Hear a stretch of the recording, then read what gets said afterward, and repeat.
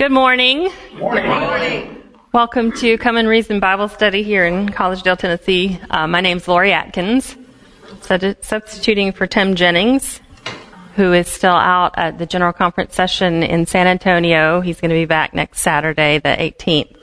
Let's start our study with prayer. Father in heaven, we're so thankful as we look back at the provision and the blessing that you have heaped on this ministry in the last 5 years. We pray for Tim and Christy and Simon and the team that are out in San Antonio right now. Give them strength and courage, and let them finish strong at the end of this conference, and stay up and excited about this message, because the people are so recipient and so hungry for it. Father, be with us here in our class today. Bless our study, and we pray this in Jesus' name. Amen. So, we're studying this week lesson 4 in the quarterly Biblical Missionaries. And this lesson is titled The Jonah Saga.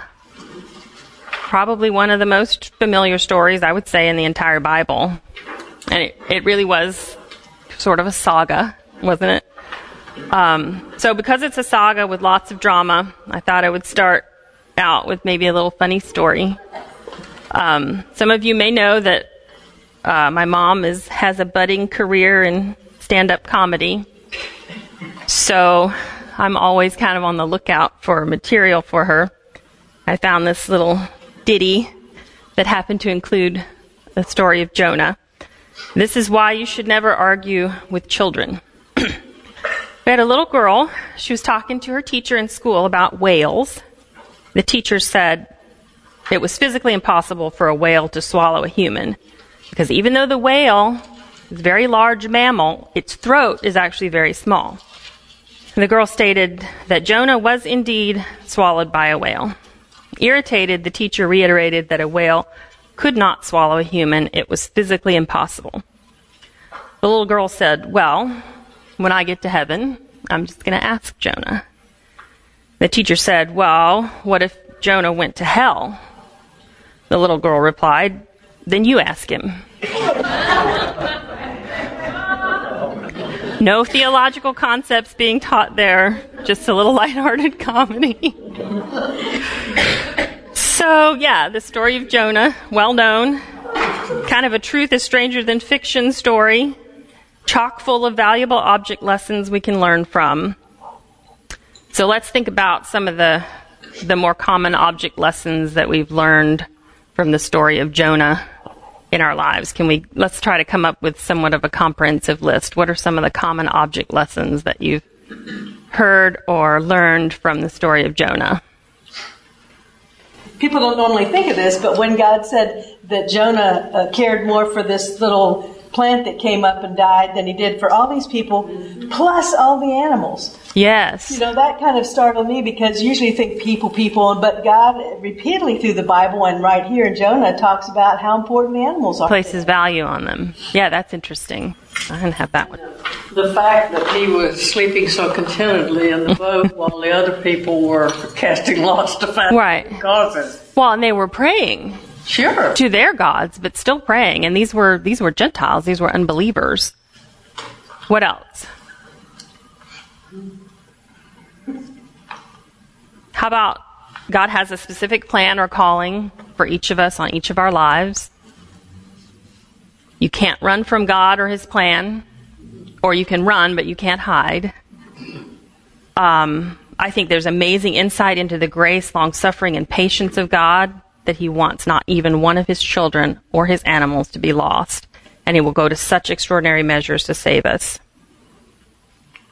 What about the dramatic picture of God's discipline and correction and protection even while we are rebelling?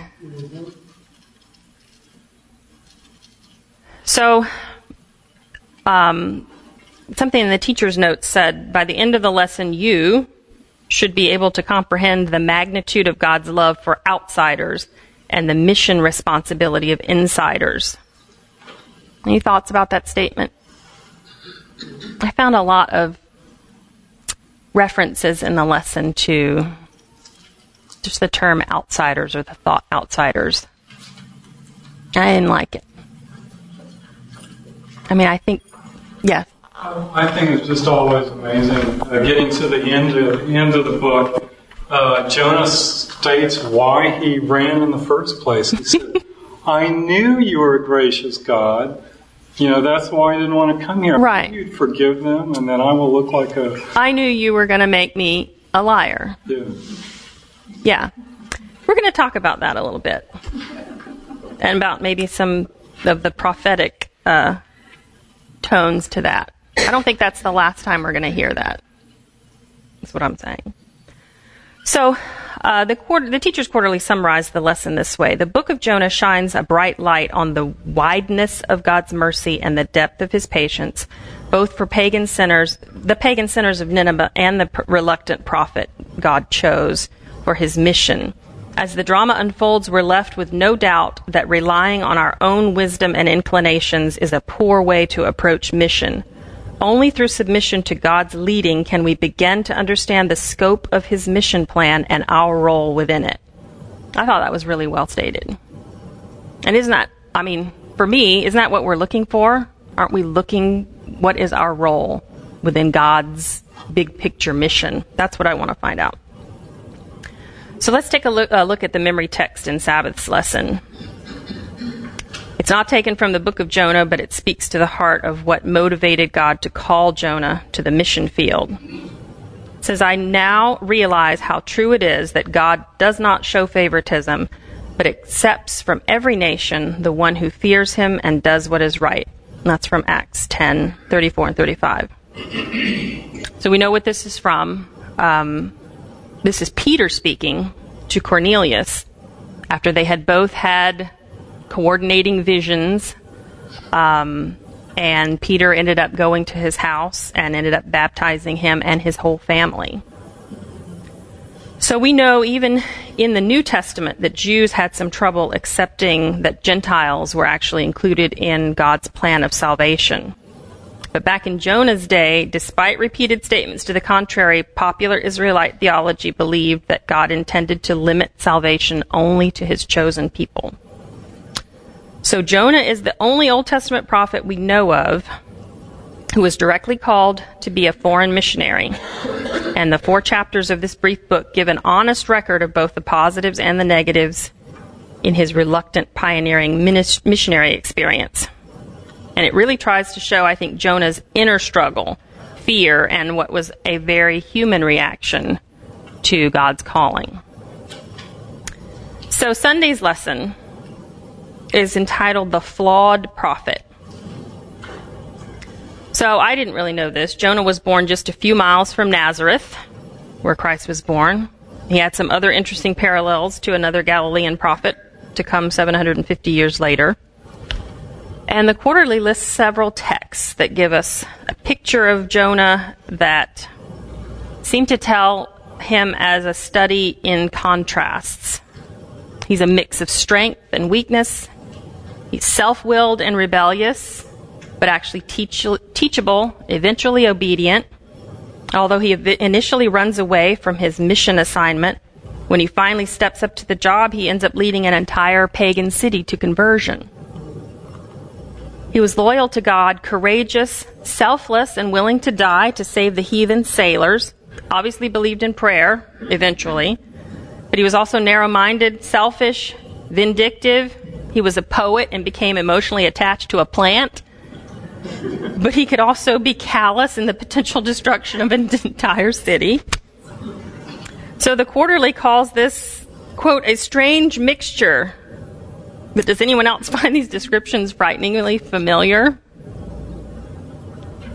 I think it sounds like all of us.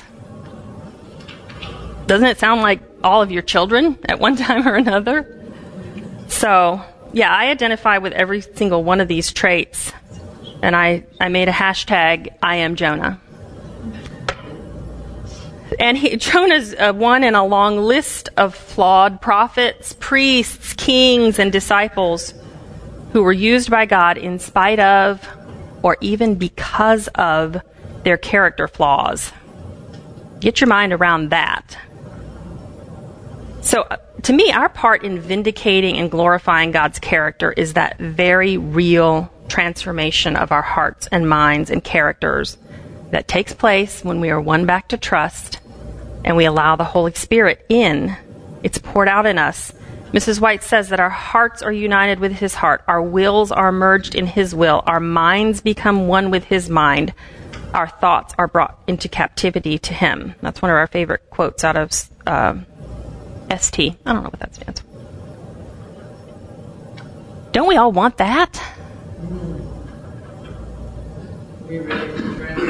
Exactly. So think about when Moses offered to have his name removed from the book of life in order to save the Israelites.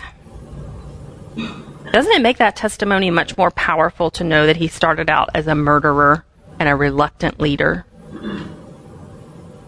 What if we did not know about David's adulterous and murderous past? Peter's cowardice and prejudice?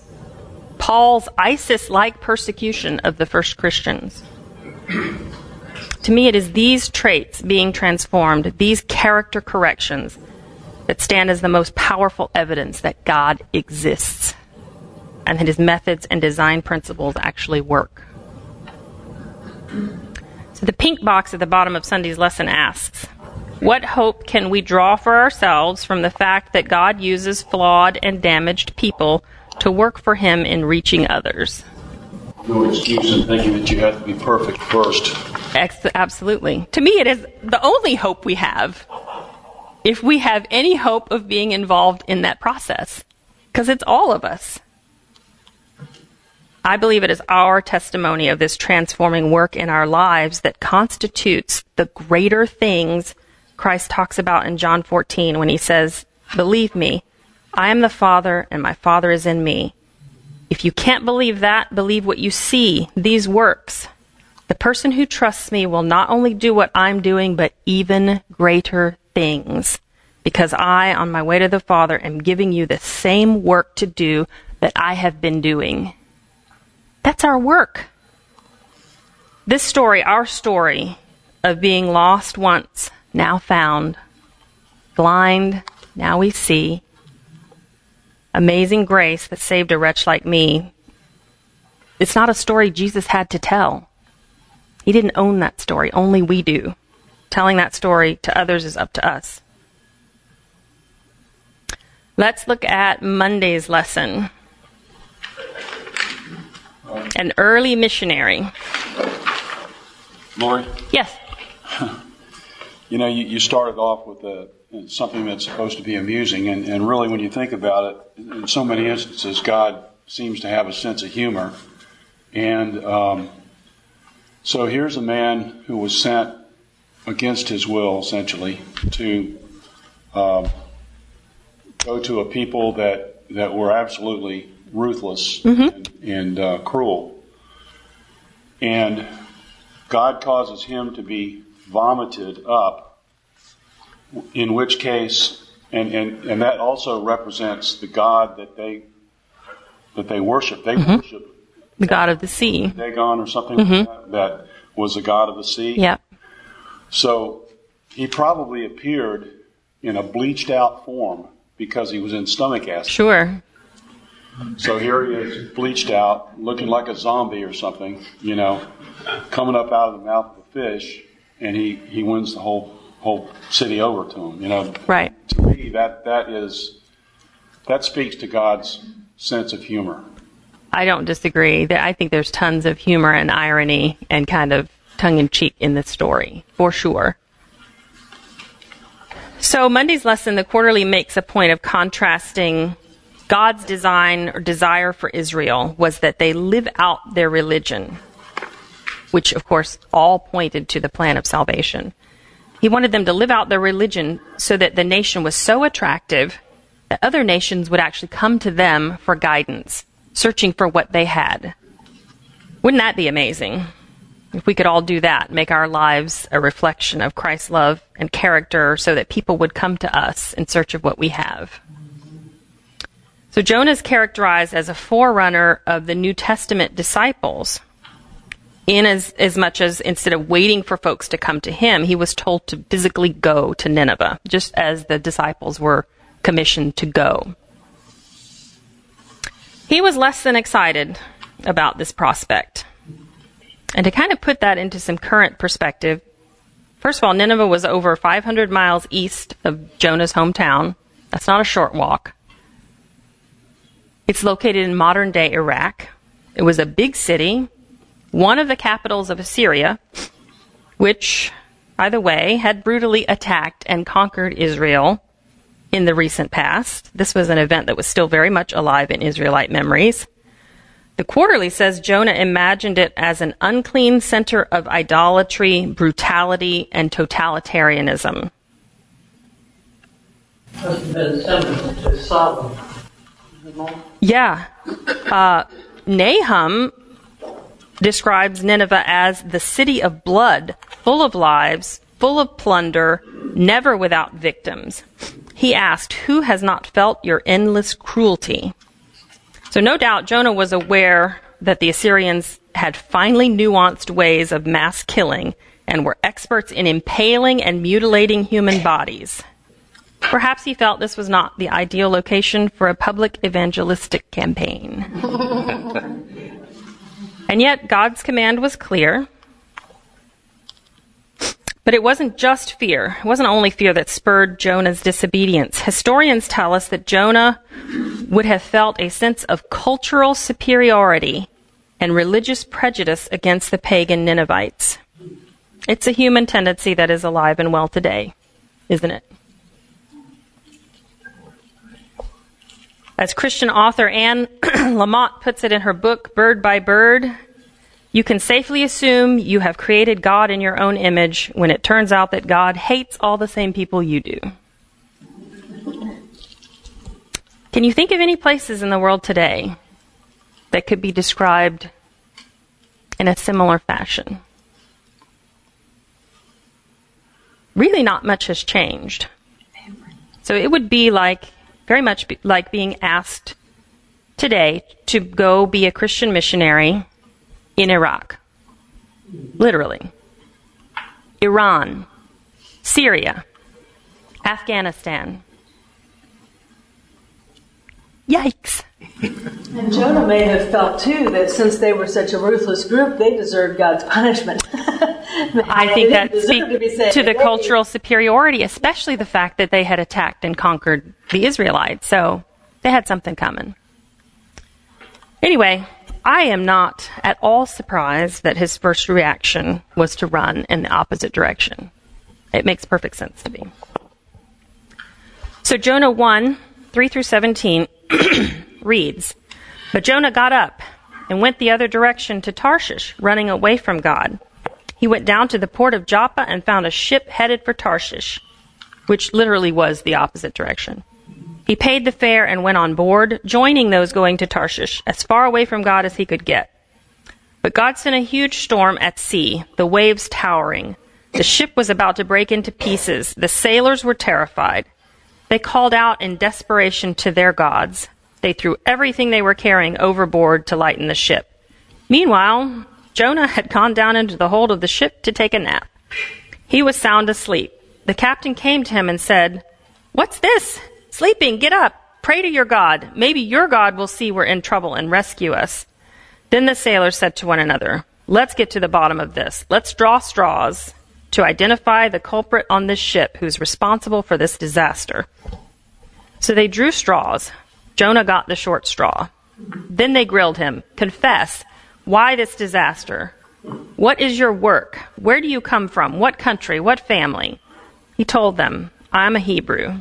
I worship God, the God of heaven who made the sea and land.' At that, the men were frightened, really frightened, and said, 'What on earth have you done?'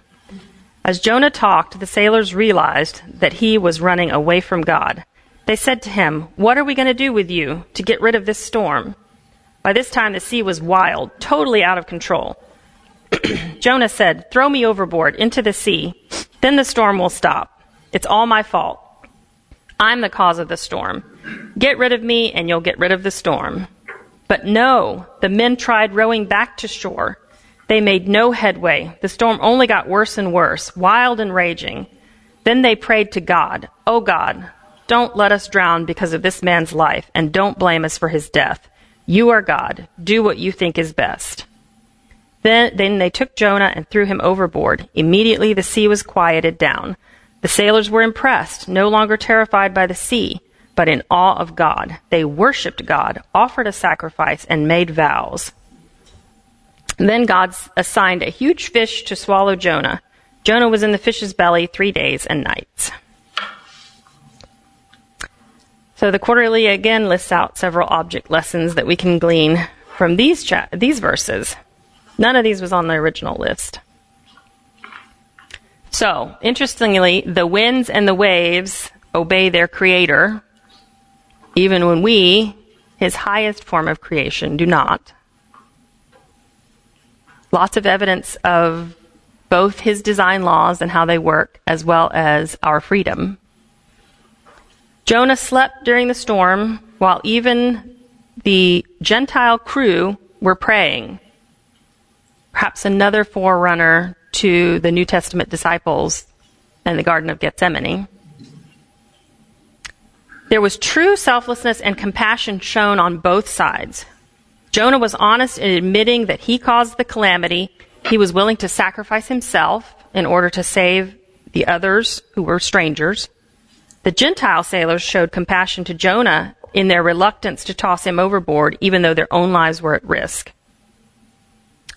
Jonah testified of the true God and Creator, and the amazed sailors actually became Jonah's first converts, even though he was not actively engaged in mission work or soul seeking. Isn't that interesting when you think about your own lives? And I think we can never underestimate the magnetic power of presenting the Creator, Designer God as Jonah did. And this was evidenced repeatedly at the General Conference session. I'm telling you, I love the emails that Tim shares with us in this class of the people that write to him about how they've been impacted or touched by the message. But it's cyberspace. This gave us the opportunity, and I'm talking about 30 seconds, a minute, 5 minutes tops, connection with a person, looking in their eyes of the people, the type of people that send these emails. And it was electric. It was amazing. And even people that had never heard of this message, in just a very brief encounter, when you talk about the God of love, you talk about design law, and you talk about the healing that can take place in our minds, it just resonates. People want to know more. All right, so let's move to Tuesday's lesson. Yes. Just one interesting thing to me was it talked about the cast lots. They drew straws. Right. The version. You know, we would say, well, that's just a thing of chance. But it's kind of interesting that God will use whatever means where people are at. Correct. To reveal himself. To do it. Even something that would be looked at as a chance thing or everything, because that was the thinking. Exactly. God said, well, I can work through that. Mm-hmm. I can do that. Right. I totally agree. And just the concept. I mean, it's very similar to in the New Testament where they came upon the crippled man or the blind man and said, who sinned that this man would be blind? You know, he or his parents.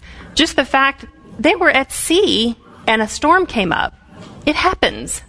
You know what I mean? But the fact that they immediately knew or thought somebody on this boat has done something wrong in order to bring calamity. I think that was just the mindset, the darkened mindset of that day. Yes? Yeah. It seems to me the beauty in this part of the story is the comfort that God is going to have a safety net when we mess up. Right. Because Jonah totally went opposite of what God was asking him to do, and yet God still turned, gave Absolutely. him or gave him a safety net. And we might not like the safety net he gives us, and even Jonah like the whale. Right. It will bring about a better result. And more than one. I mean, he was constantly working with Jonah to try to turn those character flaws, the resistance, the fear, the prejudice. Yeah. Yes. The other thing that I had always wondered in this story, yes, Jonah was ready to sacrifice himself, but why did he put the sailors in the position of having to throw him overboard? I always thought that was kind of mean of him. Right. He knew that it was his fault. He knew that if he went overboard that the storm would calm down. But he put them in the position of having to actually throw him over. Instead of just jumping. They had to murder this guy in order for God to be appeased. And that part has always bothered me. That's interesting. He knew it was his fault. He should have told them, it's not your fault. God is looking, wanting something. Let me just get out of the boat and you guys will be fine.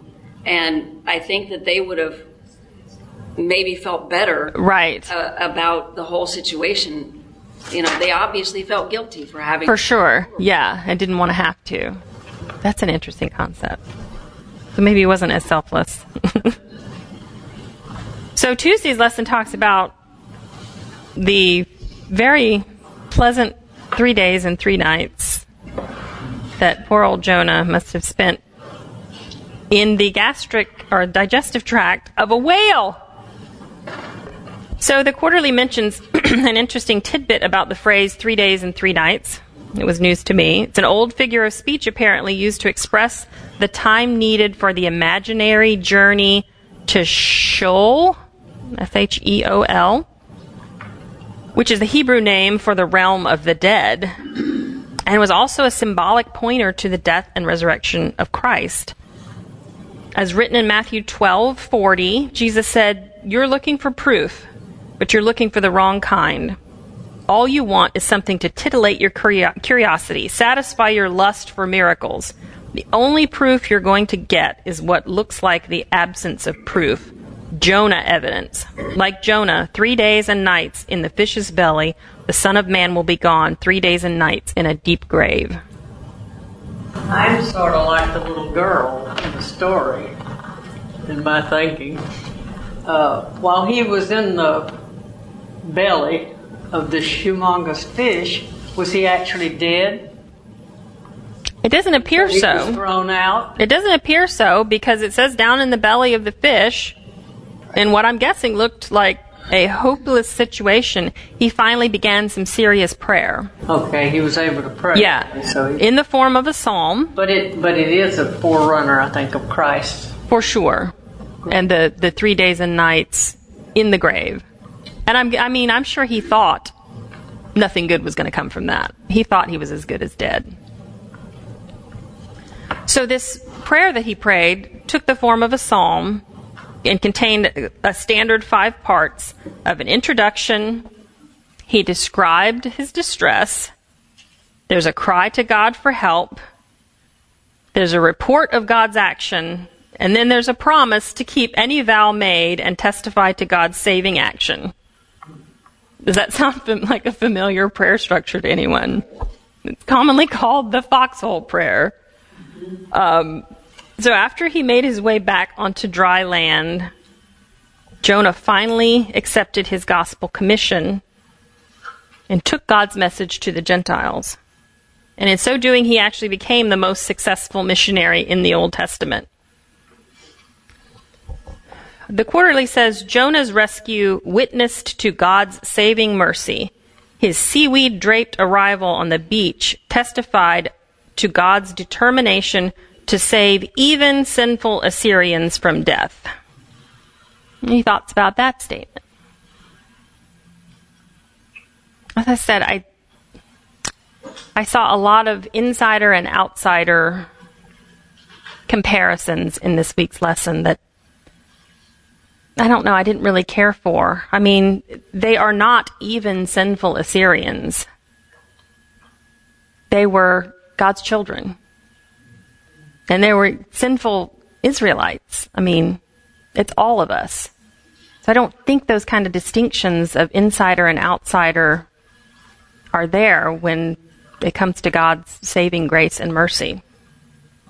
Yes. Can I go back and just say something about the 3 days and 3 nights? Mm-hmm. I've heard it suggested that it may not involve necessarily Jesus' lack of 3 days and 3 nights in his death, but rather his 3.5 years of ministry in the earth. Interesting. It refers to that he was in the earth 3 days, and maybe that relates to 3.5 years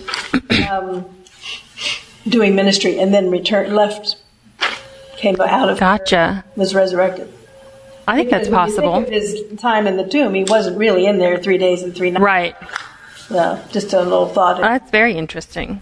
But since the timing of that has come up, it can also refer to that Jesus was in the hands of sinful men 3 days. I mean, from the trial to Thursday night to Sunday morning would be 3 days. Yeah. That would have covered the time frame. Any other comments? All right, so we're looking at Wednesday's lesson.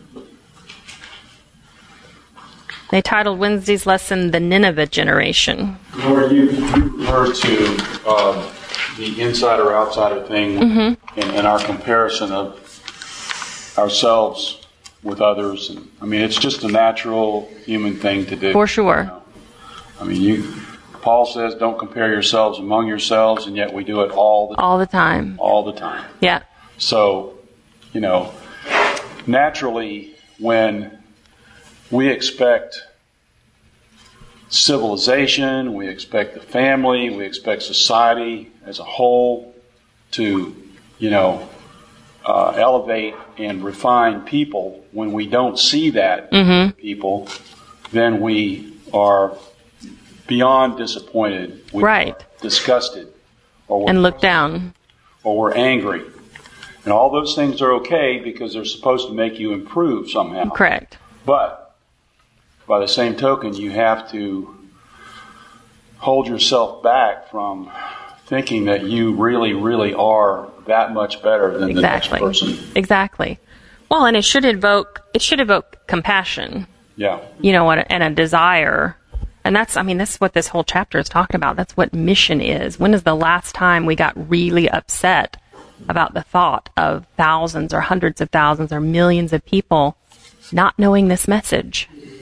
Where I live, which is in Lebanon, it's very obvious to see the outsider-insider kind of way. Yeah. We live on Middle East University campus, which is probably one of the only Adventist places there.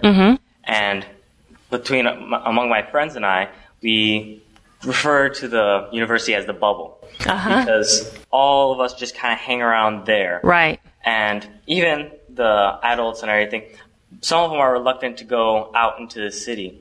And so the message is repeated over and over. We have to go out to people. But as our society has formed, we like to stay among like people. Of course. And so it's hard to go out to other people. So for Jonah going all the way over to Nineveh, that must have been really hard because he was right in the center of all of the Jews, and he was comfortable and he was fine with his own life. Yes. But going out to the other people where you're not sure of how they are, or you hear what they are, it's terrifying. Absolutely. So for him, that seems a very logical step of going in the opposite direction because we like to stay in our comfort zone. Totally get it. Thank you for that perspective. And I don't know, there's more bubbles than just yours. We have some bubbles here too. So there's 2 important verbs that the Quarterly points out in the Jonah 3 commission. First is go, second is proclaim. It says go out into the nations versus expecting other nations to come to you. And proclaim. The Quarterly says that proclamation has always been important in the Bible and is still the most effective way of spreading the gospel message. You agree or disagree with that? It has to be a combination of your life and your proclamation. Yeah. I think that the interesting thing about Jonah was that, yes, God didn't make him a liar. Jonah made himself a liar. Right. Because he only proclaimed the judgment part of the message. He didn't say, in 40 days Nineveh will be destroyed unless exactly. you turn to God. And so if he had said that, then he would have been perfectly in line with God's message. But his life in this case wasn't evidently as important, because I'm sure that he wasn't saying this message full of love. He would still unhappy with these people and didn't really care if he'd rather that they got destroyed. Yeah.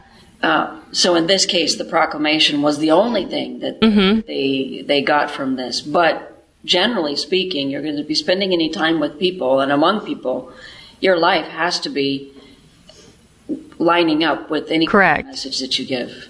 Yeah, even if you're not proclaiming, I think a life well lived can be a proclamation. Yeah, and does it matter what gospel you're proclaiming? I kind of think it does. Yeah, it does. So let me read the last several paragraphs in Wednesday's lesson along those lines in case you missed them. It seems like we always end up back here sooner or later. God's message is generally threat and promise, judgment and gospel. His stark proclamation was, 40 more days and Nineveh will be overthrown. That was judgment. Was it? Yet there was also the promise of hope, of deliverance, of salvation.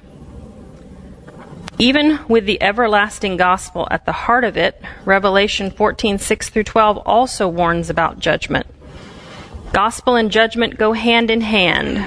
The gospel offers us God's way to avoid the condemnation that judgment would justly bring upon us all.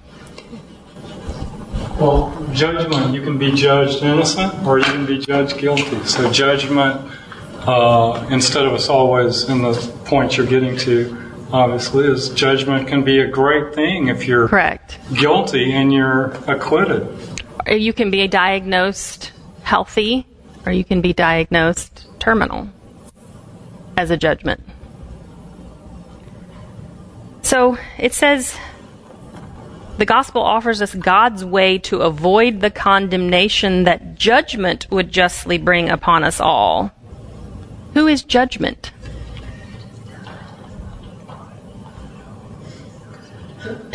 Obviously, the implication here is that it's God. So, author obviously writing from an imposed law point of view here. But really, what is God's way to avoid the condemnation that tying a plastic bag over our heads would justly bring upon us all? What's his way to avoid that condemnation? Isn't it to take the bag off and be revived? Come back in harmony with the law of respiration? What is God's way to avoid the condemnation that a terminal disease would justly bring upon us all? Treatment for the disease. Treatment, healing, removal of the disease. In that line, what Tim talks about all the time, and I guess we need to probably even think about even more, is that what the plastic bag symbolically is essentially the deceit, the lies that we have accepted. And, you know, people don't like to think that they have actually adopted lies. Not at all. Life.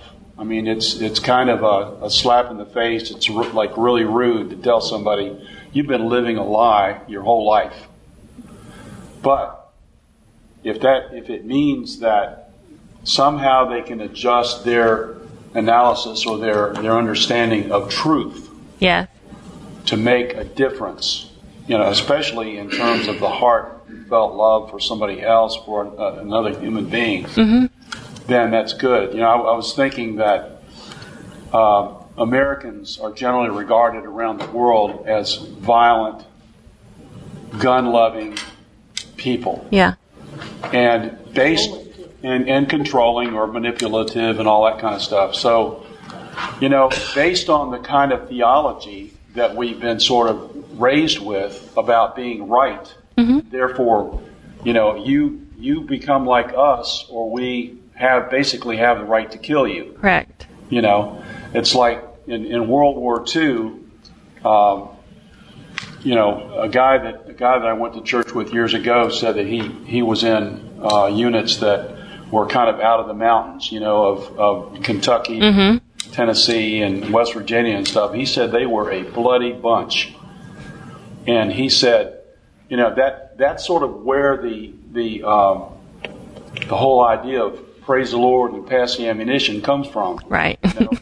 In other words, you be like us and you'll be okay. Right. If you're not, you know. Yeah. So, no preaching of the gospel is fully effective unless judgment is taught. This is from the Quarterly again. Political correctness, which leads to a watering down of these stark elements and downplaying differences between religions or even between different Christian traditions, is risky. Though in mission we need to adapt our presentation for the people we are trying to reach, we must never do so at the expense of the message God has given us to proclaim. I have written in my notes, sigh. I mean, that makes me very sad. Somehow the default definition of judgment has become a punishment from God. Correct. And really the biblical definition of judgment is not that at all.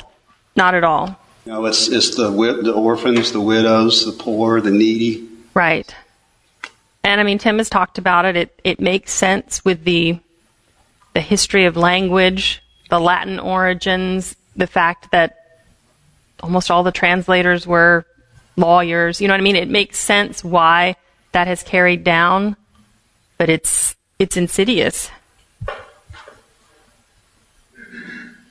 So, I thought this was interesting. There's a blurb in the Teachers Quarterly about the decline in mission support in our own denomination.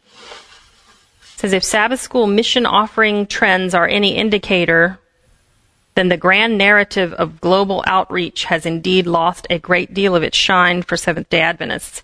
In 1932, during the midst of the Great Depression, per capita giving to the church's Sabbath school mission offerings was $5.83 per member for a year. More than 80 years later, with wages exponentially higher, the per capita mission giving was actually lower and averaged $4.81 per member in 2010. So what attitudes do we think might be driving that trend? And is it possible that the attitude and message in the previous paragraph might be driving it? You know what I mean? Do you think there's a strong support for carrying what may be a damaging message about God to more and more people? All right, so we're close on time. We won't talk about Jonah's lament, but again, the hashtag was repeated, I am Jonah, for the whining and complaining. But do we have any comments before we close? I appreciate your participation today. With God shriveling the tree, the shade over his head, so he didn't have to lament anymore. He's trying to tell Jonah, get up and move on to the next place. Yeah, I think he wanted to give him a little perspective on. You've done what I set out to do, and praise the Lord and move on. That's correct. Thanks again. Oh yes, I want a closing comment. The other interesting thing about this book of Jonah is that Jonah had to be the one to write it. So it means that he was ready to lay it all out and show his flaws and show how to listen to God. So in the end, although it doesn't end on that note, maybe he didn't really want to praise himself by saying, I finally learned my lesson. Yeah. Then it seems like he did. And that he accepted the God that was shown to him. Right. And yes, I am merciful and I love. And he must have realized that even himself, the way that he was not a lovable person. Right. He realized that God loved him anyway. That grace and mercy extended to him. And so I'm just grateful that Jonah was ready to be so exposed and so open. No, the lesson mentioned that several times is that typically an author would gloss over maybe some of the uglier moments or the things that made him look not so great. But the whole book was written in a very vulnerable, open, and honest way. So, I mean, like I said, those stories are in there for us because we are Jonah. You know what I mean? So we can figure out that perfect character, perfect behavior is not required, but perfect willingness is required. Let's bow our heads. Father God, we appreciate you being here in our class today. Pray a blessing over each person here and the families represented. We pray again a blessing on the folks that are still at General Conference, and hope that every contact, every interaction with people that has been made there, and every piece of material that's been disseminated does not return without your will being done. And we will give you the praise. In Jesus' name, amen.